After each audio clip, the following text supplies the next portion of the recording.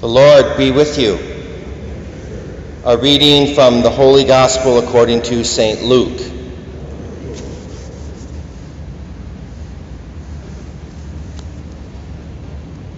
Jesus said to them, "Woe to you, Chorazin! Woe to you, Bethesda!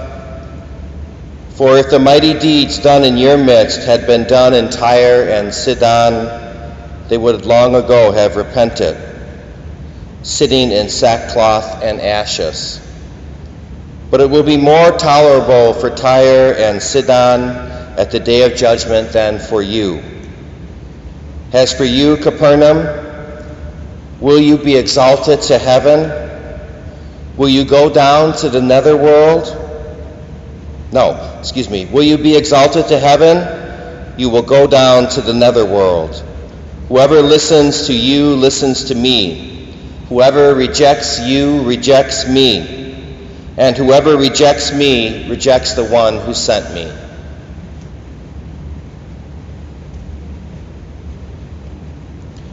My dear friends, the good news, the gospel of the Lord. Praise to you, Lord Jesus Christ. May the words of the Holy Gospel blot out our sins.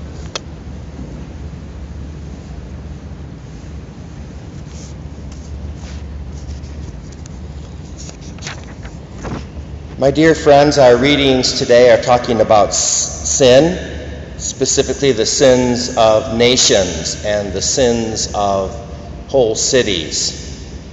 Here's our first reading from the prophet Baruch, talking about the sins of nations, how nations can sin. Like people can sin, nations can also sin. It's called corporate sin. And here's our psalm today, Psalm number 79.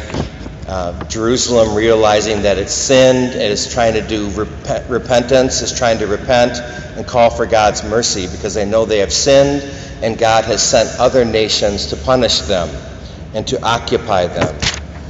And here's the Lord in the gospel today trying to warn these cities to repent of their sins.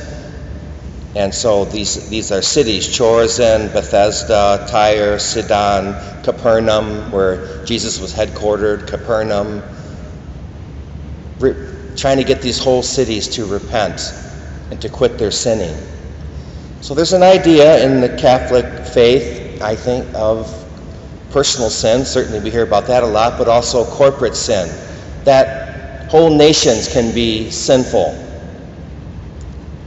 This is easy to see if you remember in the Bible. It's everywhere in the Bible, but just one case, when Moses was up on the mountain praying to get the 10 Commandments, his tribes, all the tribes of Israel, decided to worship the golden calf. There's a corporate sin. Or it's easy to see with these great totalitarian governments we've had in the 20th century, you can see how nations were sinful, be it Communist Russia, Fascist Italy, Nazi Germany, Communist China. We can see there was corporate sin there. What about America? Is there corporate sin from our country? I would say definitely yes. I mean, just two examples of how our country corporately sins would be, well, the proliferation of pornography, the big amount of money pornography makes and puts out to the world through our country, and also the sin of abortion, the taking of innocent baby lives. So America is also guilty of corporate sin. Those are at least two. What do we do about it? Well, with corporate sin, we try not to participate in the sin of that corporate, of the country that we're in. We try not to participate in that sin.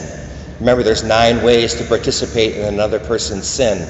I'll let you look that up. There's 9 different ways we can participate in sin.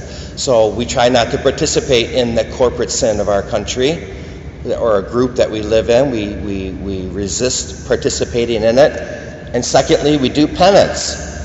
It's another reason we do penance in the Catholic faith, not only for our own sins, but for the corporate sins of our country or our church or whatever organization we belong to. So Penance is fasting, almsgiving, extra time in prayer, self-denial, you know, penance.